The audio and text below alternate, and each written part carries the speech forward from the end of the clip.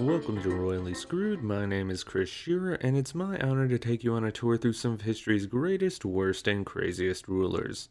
On this week's episode, we're beginning a series of episodes chronicling the rule of one of the most famous medieval kings of all time, Charles of Francia, aka Karl de Grosse, aka Charlemagne.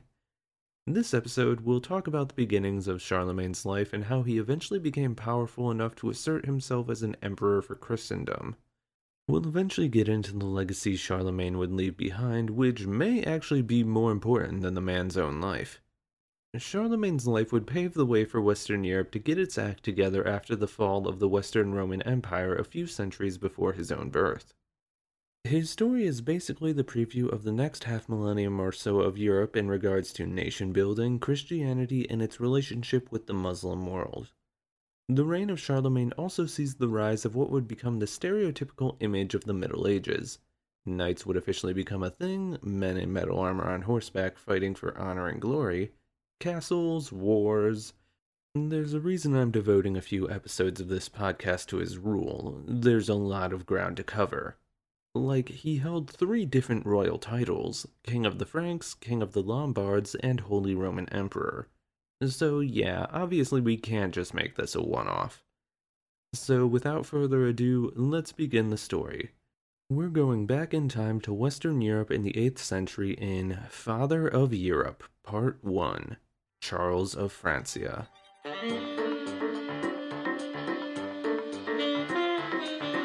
For the background history lesson in this episode, we're going to take a couple big swings. First, what happened to Europe after the fall of Rome? Some of that would require a knowledge of what the actual fall of Rome was, which is actually very complicated. When did Rome actually fall?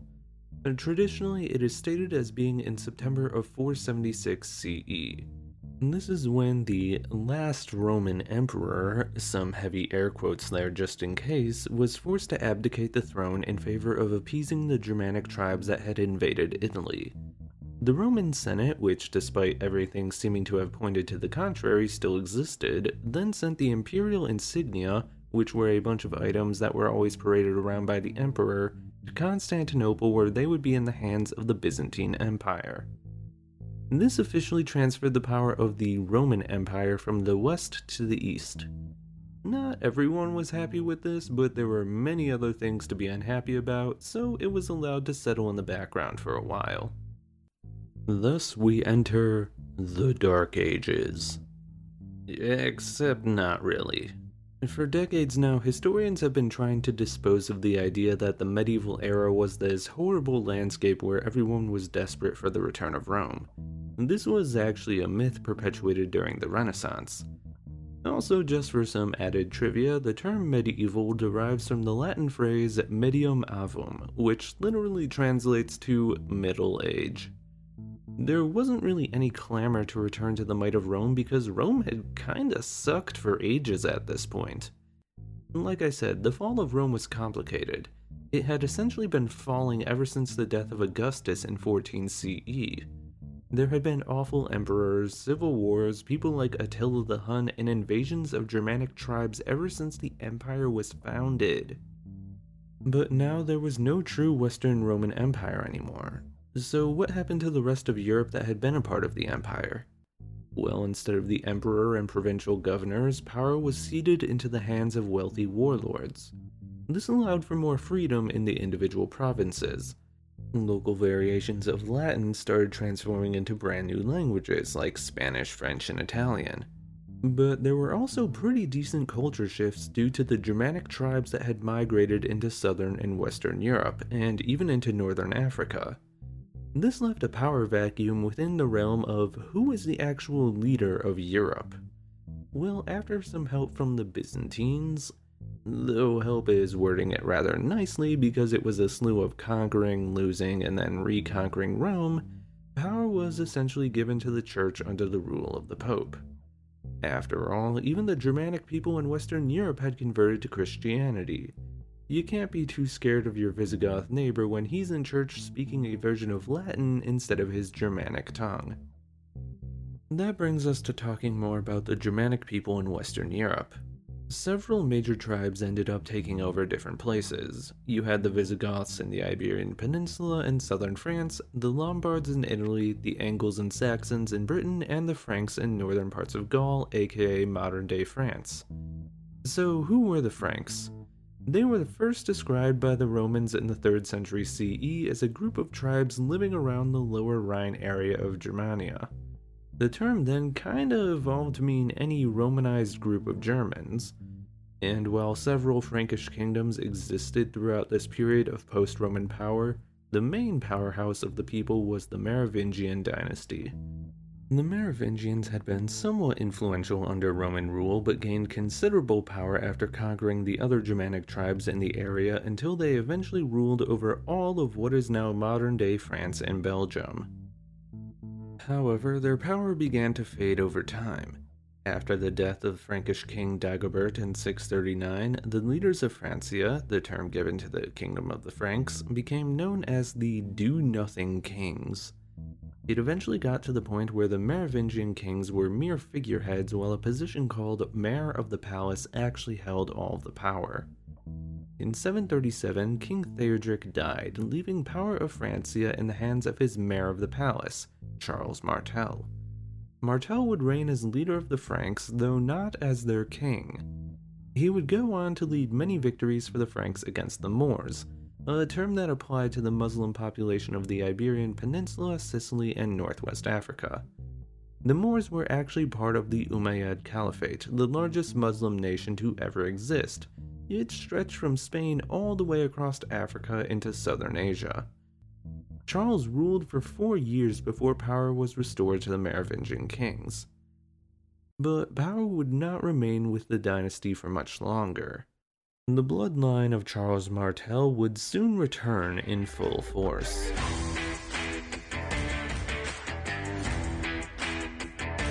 Charles Martel's 2 sons, Carloman and Pepin, the latter being Charlemagne's father, succeeded him as the mayors of the palace. In order to prevent dissent among the other Frankish nobility, in 743, Carloman and Pepin decided to get a new king in charge, Childeric III. As before, Childeric had no real power, and the sons of Charles Martel were the actual leaders of Francia. Well, 3 years later, Carloman suddenly announced that he would be stepping down as mayor of the palace in order to become a monk. Most sources say that this choice was made of Carloman's own volition. However, others suggest that Pepin coordinated an effort with Pope Zachary in order to force his brother out of power. Carloman was known for being a pretty ruthless political figure, so maybe Pepin desired a more peaceful existence. Or, medieval rulers love a good power grab. With Carloman out of the way, Pepin was now the sole mayor of the palace. It's here where those rumors of Pepin and Pope Zachary working together gain a bit more credence. Due to an openly coordinated plan, Pepin convinced the Pope to force Childeric to step down as king of the Franks. Now, Pepin was in a similar position to his father, Charles. However, Pepin was willing to do what Charles had not. He wrote a letter to the Pope explaining that it was wild that the sole ruler of a nation, let's just say a king, shouldn't have any actual royal power. Pope Zachary agreed with his assessment. In 749, the Pope decreed that Pepin should be crowned as the next king of the Franks. The next year, an assembly of the Frankish people formally elected Pepin as the new king. Thus began the Carolingian dynasty, named for Charles Martel. Also, because there's no other great place to put this fun fact, Pepin is usually known as Pepin the Short. There's no historical records about Pepin's height. Some people think that maybe it's an archaic form of short that also means humble. Other sources suggest that there was a Frankish ruler named Pepin who was actually short, but since we don't know which one it was, Charlemagne's father just got stuck with the title. Also, this nickname wasn't given to King Pepin until a few centuries after his death, so that's why there's so much mystery behind the meaning of short. Pepin is most well known for creating a strong alliance between the Church and the Franks. As Pope Zachary had made him king, it only made sense that this relationship would continue. Pepin would go on to lead military campaigns against the Lombards in Italy in order to free Rome and the Church from their control. After conquering a bit of central Italy, Pepin handed over the chunk of land to the Pope, creating the Papal States, essentially a nation with the Pope acting as its monarch. There was a whole mess about who should succeed Pepin as the mayor/mayors of the palace. After a lengthy bout of family infighting, the position was split between Pepin's sons, Carloman and Charles, this Charles being Charlemagne. So now that Charlemagne is in the story, let's talk about his early life. His birth. What year and when? No one knows. Yeah, that's great. General guesses place it somewhere around 747 based on other details about his life and his biographers, but we don't know for sure. Also, he was possibly born in the city of Aachen, which back then was part of Francia but is in current-day Germany. In 768, King Pepin died in Paris. According to his will, the nation would be divided in two so both of his sons could be king. Carloman would get the eastern provinces of Francia and Charles would get the west. Though he was far from being known as Charlemagne, Charles is now one of the kings of the Franks. However, he shares that honor with his brother, and these two didn't really get along. Also, the region of Aquitaine in southern Francia was in open rebellion against the new leaders of the nation. Ain't that a great way to start your kingship?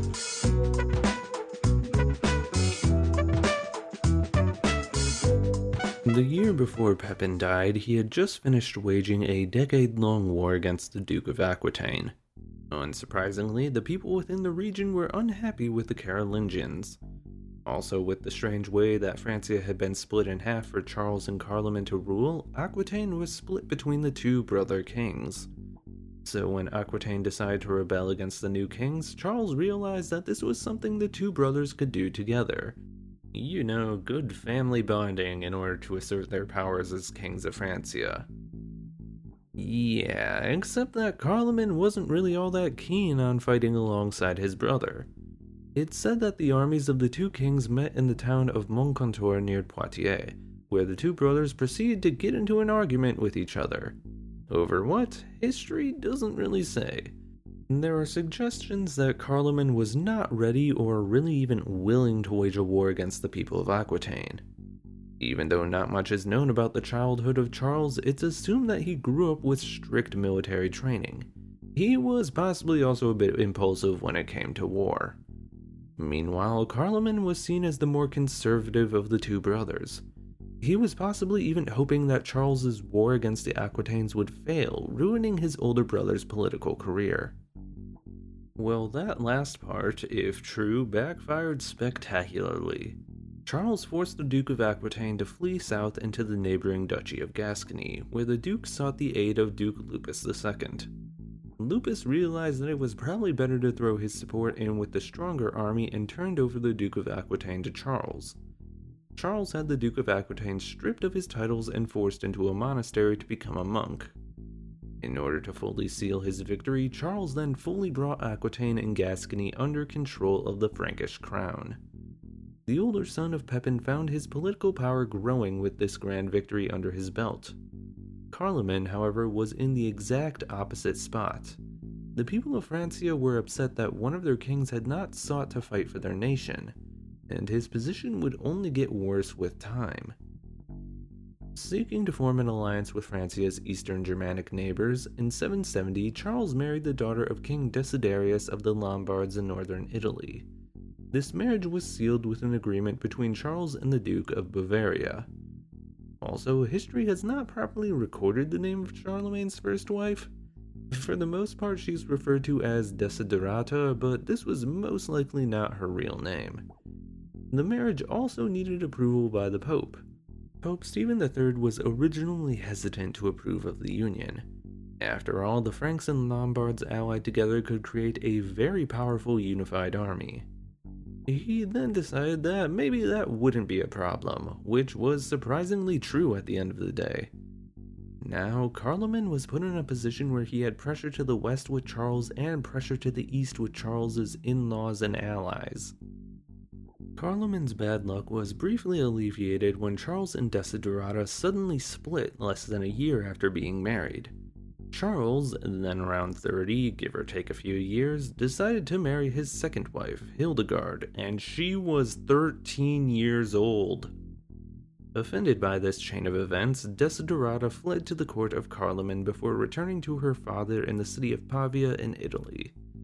King Desiderius was furious that his ally had repudiated his daughter. The Lombards were no longer allies of the Franks, at least the Franks led by Charles. Carloman seized this opportunity to attempt to form a relationship between his kingship and the Lombards. A civil war in Francia was sure to erupt at any moment. However, before anything could happen in terms of war, Carloman suddenly died in 771. Civil war averted, just like that. Charles was now the sole ruler of the Franks. But just like when he first became king, this new chapter of his reign would once again begin with war. This time against the Lombards.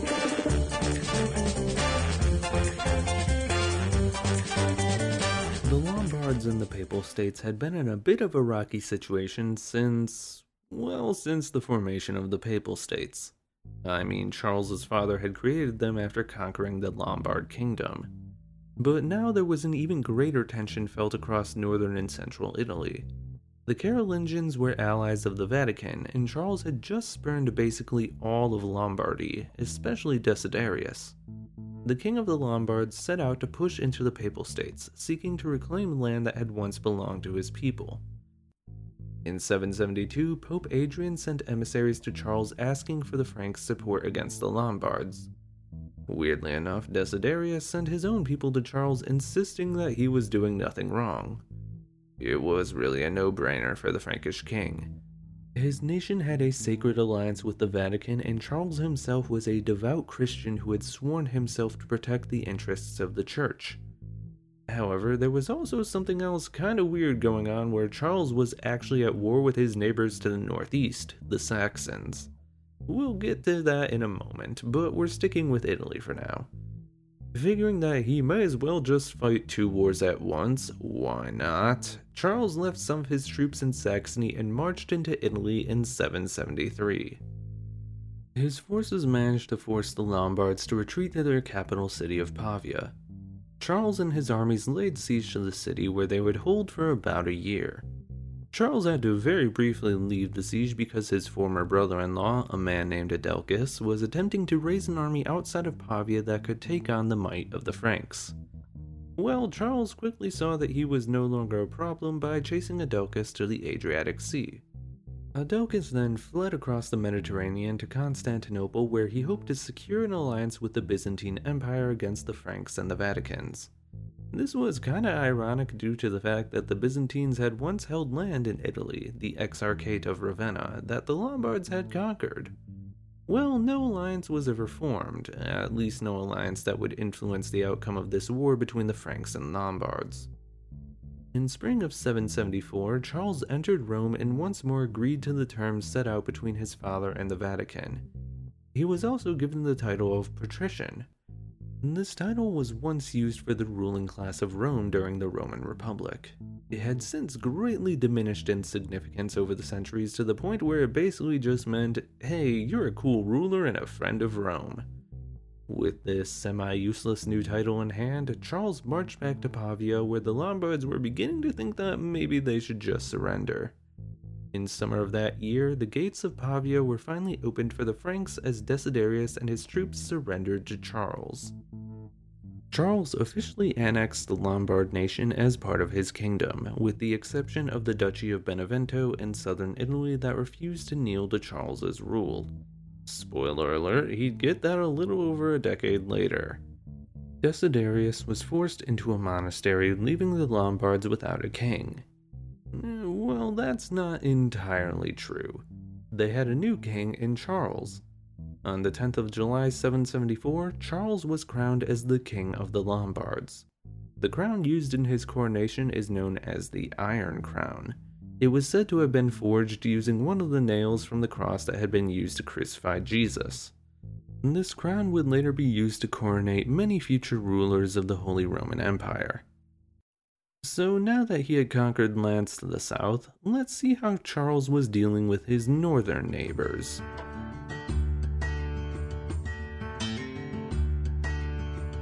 The Franks and the Saxons had historically had a relatively peaceful relationship. Also, even though some tribes of the Saxons had transplanted to Britain, their homeland Saxony was still in the western part of modern-day Germany. The Franks needed to travel through Saxony on their way to trading with people in modern-day Denmark.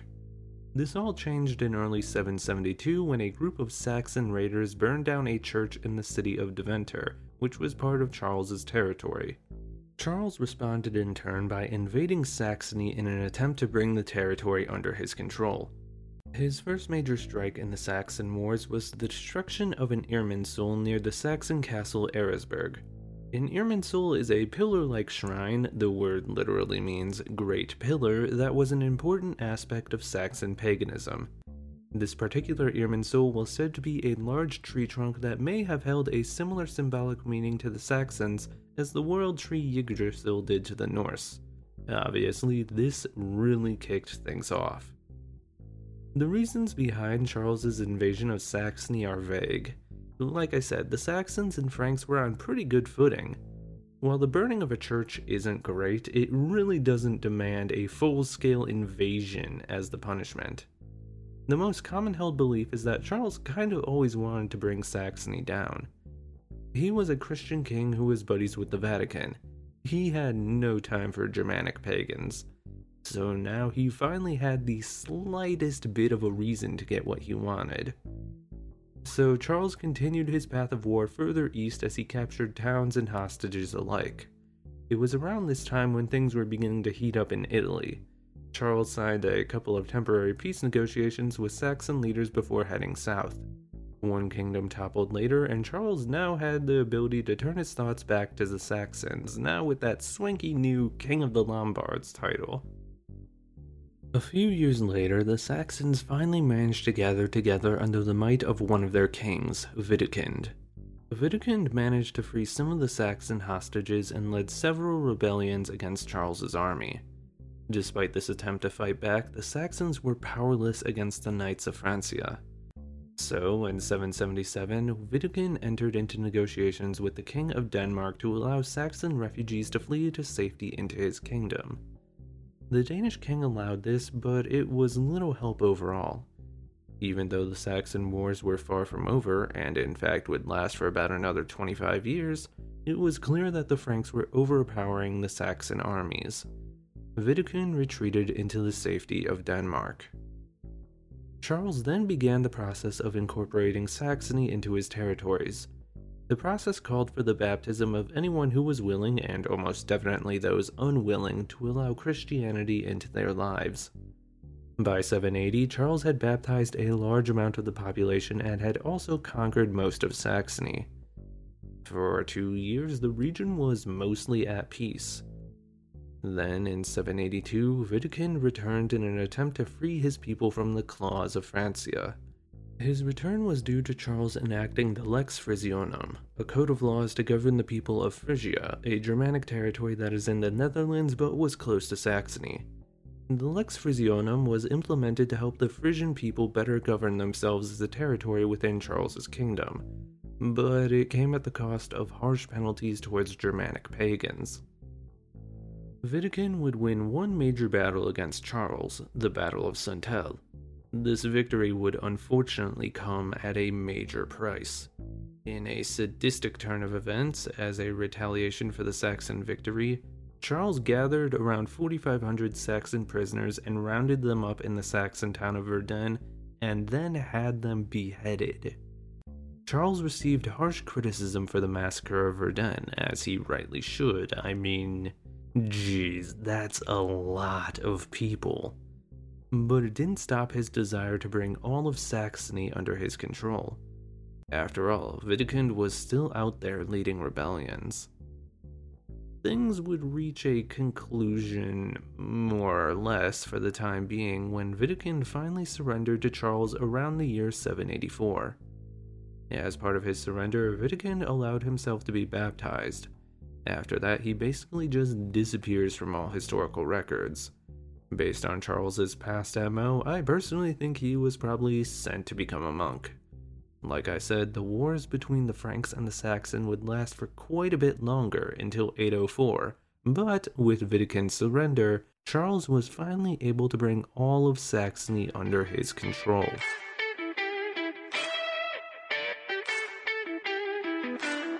Charles would fight against several other groups of people throughout his time as king, further expanding his kingdom. He conquered Bavaria to his east, the Duchy of Benevento in southern Italy, modern-day Croatia, and the region of Brittany in northwest France, the only part of modern-day France he had yet to control. He would also fight against the Basques and Umayyad Caliphate in Spain, although we'll go more into detail with that in the next episode. By the early 790s, Charles had control over most of western and central mainland Europe. But how was he actually able to achieve all these victories? Let's talk about knights. Well, in Charlemagne's time, they wouldn't have been called knights. Back then, the word that would develop into the modern-day English knight was knight, and could mean both boy and servant. Over the centuries until around 1100 CE, knight changed meanings from servant to military follower of a king. Back in the 8th century, what we know of as knights would have been referred to as miles, the Latin word for soldier. But ideas of soldiers in armor on horseback date back well to before Charlemagne. The Greeks had mounted soldiers called the hippes, and Romans had an entire social rank of equites, which is usually translated as knights, though literally means both horse and cavalry. But these knights were prone to being knocked off their horses due to instability. Therefore, an entire war could not be fought on horseback. That is, until a very important invention came to Western Europe via China and the nomadic people of Central Asia: stirrups. Yup, now with greater stability, a soldier could fight an entire battle on horseback. So if you ever think about King Arthur and the Knights of the Round Table and classic knightly scenes of men on horseback jousting, sorry, that's not something that existed until centuries later. But this revolution in warfare took the Franks by storm as Charles decided to bet it big on mounted soldiers. This proved to be a great success because it allowed Charles and the Franks to conquer most of Western Europe. However, relying on knights also had its drawbacks. Horses weren't actually great for large army versus army confrontations. Yeah, they allowed Charles to blow through cities and open areas, but horses weren't really practical for conquest in areas with heavy forestry, like Saxony. Knights were great in Italy and had allowed Charles to take over the region relatively quickly, but Saxon warfare in the woods of Germany was what caused the Saxon Wars to go on for decades. Eventually, Charles would start giving land to the generals of his knights for victories in battle. One of Charles's successors, King Charles the Bald, would issue a decree that the land owned by these knight generals was a hereditary claim, giving knights a new level of prestige. This turned knights into a level of nobility, and a couple of centuries even further down the line would see these knightly nobles develop the laws of chivalry, thus completing the evolution into the modern-day idea of handsome noblemen with plate armor on horseback courting princesses. But back in Charles's day, knights were his main soldiers. They were a horror to behind, the likes of which had only been seen before in Europe by the armies of Attila the Hun raiding Rome. He had changed the laws of combat in medieval European warfare. But these weren't the only changes Charles made to his kingdom.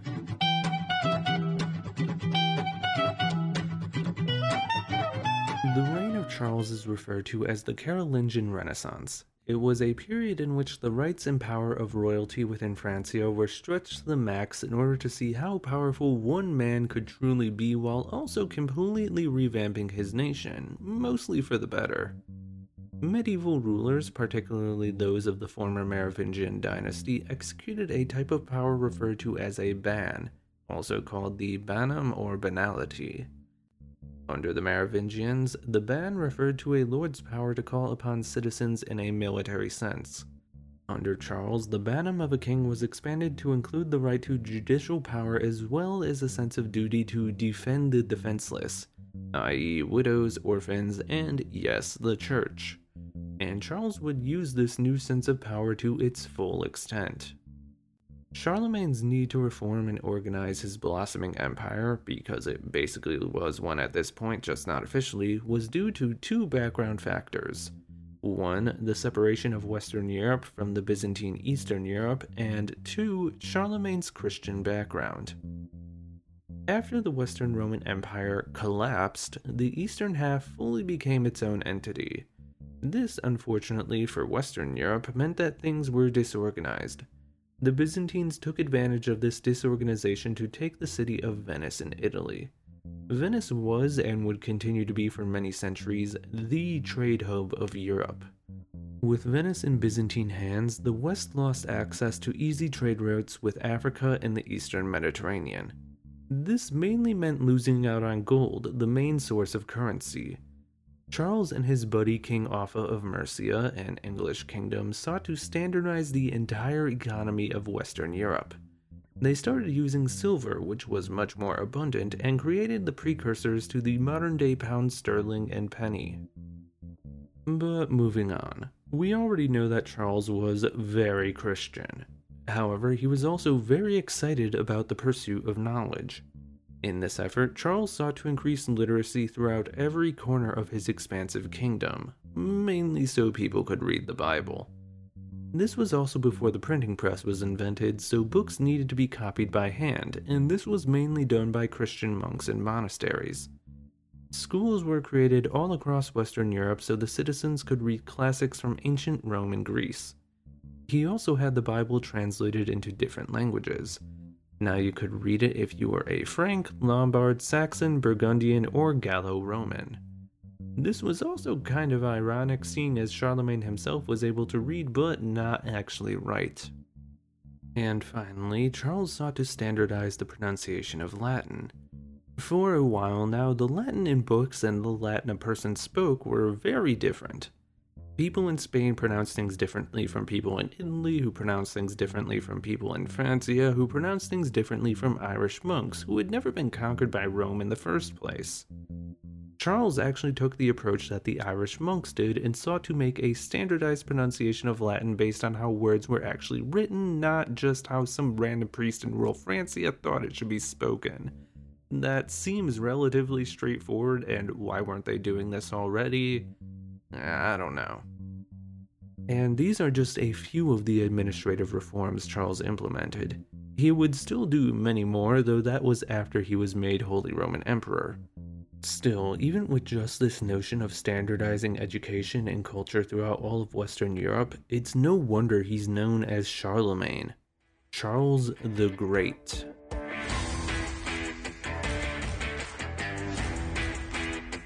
We still have a long way to go with Charles's story. He is only just becoming the Charlemagne of historical and legendary renown. It's very important to know that Charles was just one king doing all of this. Yes, he had the backing of the Pope, but that was always because his goals just happened to align with those of the Vatican. But what would happen when the Vatican finally started thinking, oh wait, what if people start thinking Charlemagne has more power than us? Well, we'll figure out what happens with that as we make our way towards the year 800 CE. But for now, that's it for this week's episode of Royally Screwed. I hope you enjoyed the journey. Be sure to subscribe to the show, tell a friend, and follow the Denim Creek page on Twitter and Instagram for more info about each episode. Okay, so next time you might think we're finally going to get to the story of Charles becoming the new Roman Emperor. But we're going to save that for 2 episodes from now. Next time, we're actually going to be covering one of the nobles who served under Charlemagne.